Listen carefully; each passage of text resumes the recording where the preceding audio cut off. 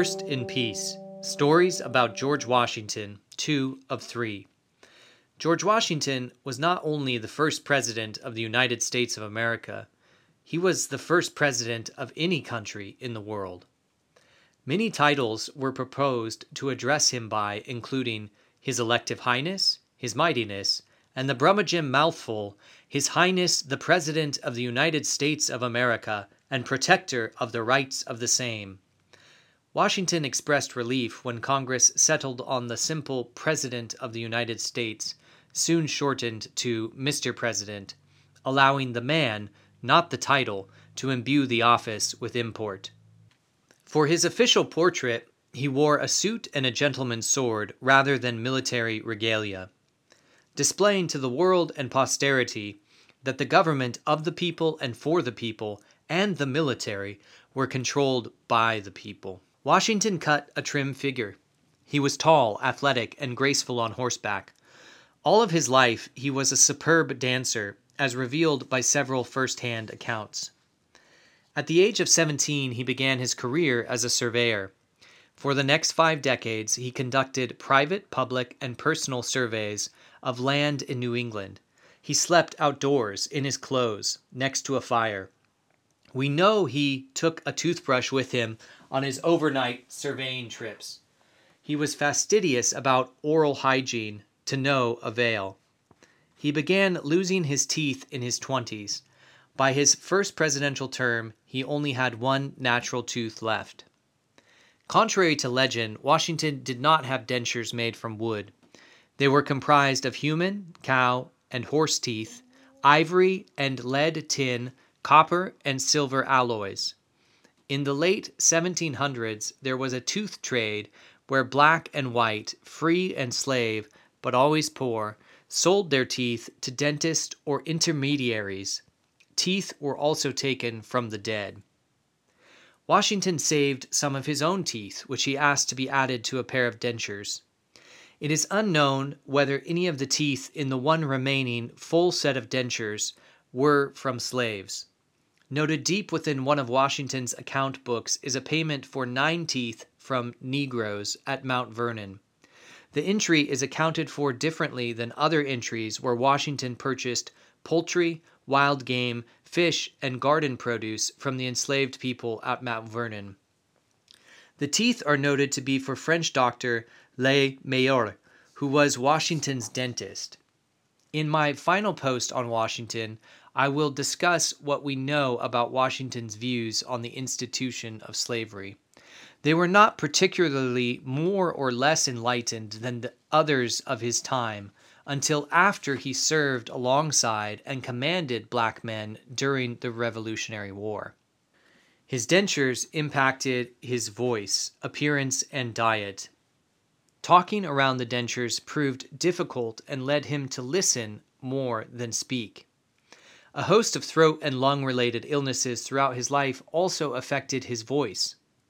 That, combined with the false teeth, caused him to speak low and deliberate and forced others to listen carefully to him. Publicly, Washington spoke out in favor of religious freedom and attended services of various Christian denominations. In a speech to the General Assembly of the Presbyterian Church in 1789, he said, "All men within our territories are protected in worshiping the deity according to the dictates of their consciences." As a devoted and active member of the Anglican Church, he advocated for care of the poor, believed strongly in charity, and demonstrated hospitality. A large part of his private practice was reserved for personal prayer. His nephew once stayed with him and noted, Washington knelt before an open Bible in the mornings and evenings for personal devotions. Little else is known about the specifics of his beliefs. At the age of 19, he accompanied his half-brother Lawrence, who was seeking treatment for tuberculosis, to Barbados. There he saw his first play, which was the catalyst for his lifelong love of theater. He was so taken with it that he began studying the actor's tools with the production company. Learning the power of performance, how to stand, move, and pace speech. His lessons were cut short after 2 weeks when he caught smallpox. Later, when he ordered inoculations of Continental troops, he exempted those who had already had the disease, understanding firsthand the power of natural immunity. In addition to pockmarks and immunity to smallpox, he carried with him the lessons from the acting school for the rest of his life. Washington used pomp, ceremony, and a well-timed word or gesture to persuade. Only having attended elementary school and limited secondary school, he lacked formal education. The knowledge he gained was from reading books, experience, and relationships. He relied on wordsmiths like James Madison and Alexander Hamilton to articulate his ideas. During the war, Washington had walked a fine line between entreating the Continental Congress for pay and pensions for the military, while being cautious never to give the appearance of undermining their authority. After 8 years, the last major conflict of the Revolutionary War had already occurred, and Britain began negotiating for peace.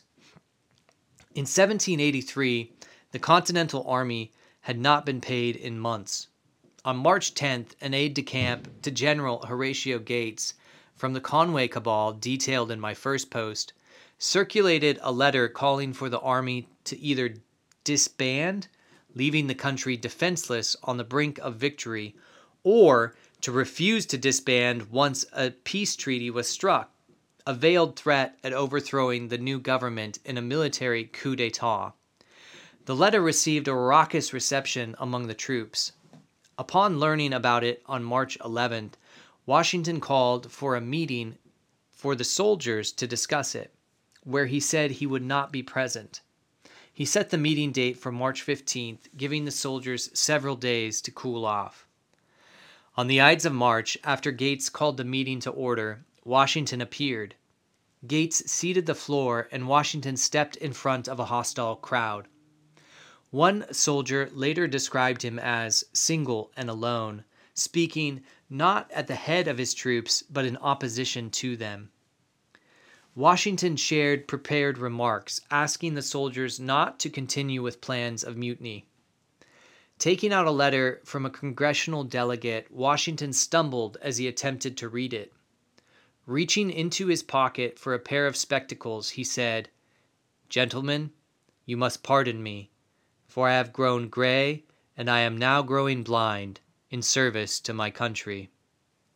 The remark, so natural and unaffected, revealed the very human, temporal man behind the stoic general with an iron constitution.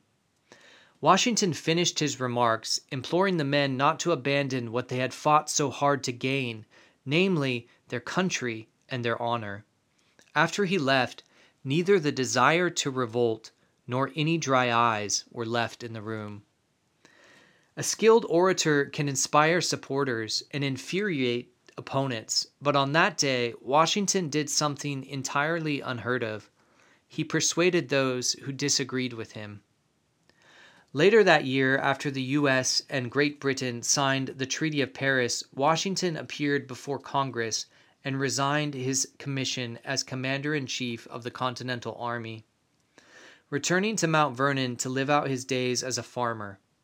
The country and Providence, of course, had other plans. In 1787, he was prevailed upon by James Madison and General Henry Knox to attend the Constitutional Convention. He was elected president of the convention, where he presided over the creation of the United States Constitution. When he began his first presidential term in 1789, Washington was, by himself, the executive branch of government. Congress did not begin creating departments until the end of the year.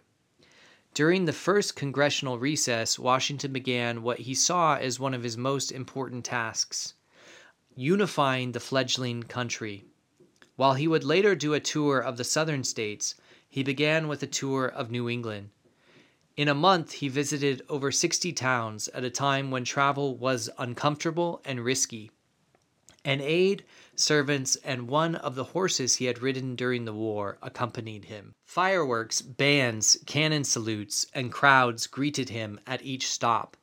He learned that the latter preferred him in his military uniform, and so would change into it before entering town and ride down Main Street on horseback.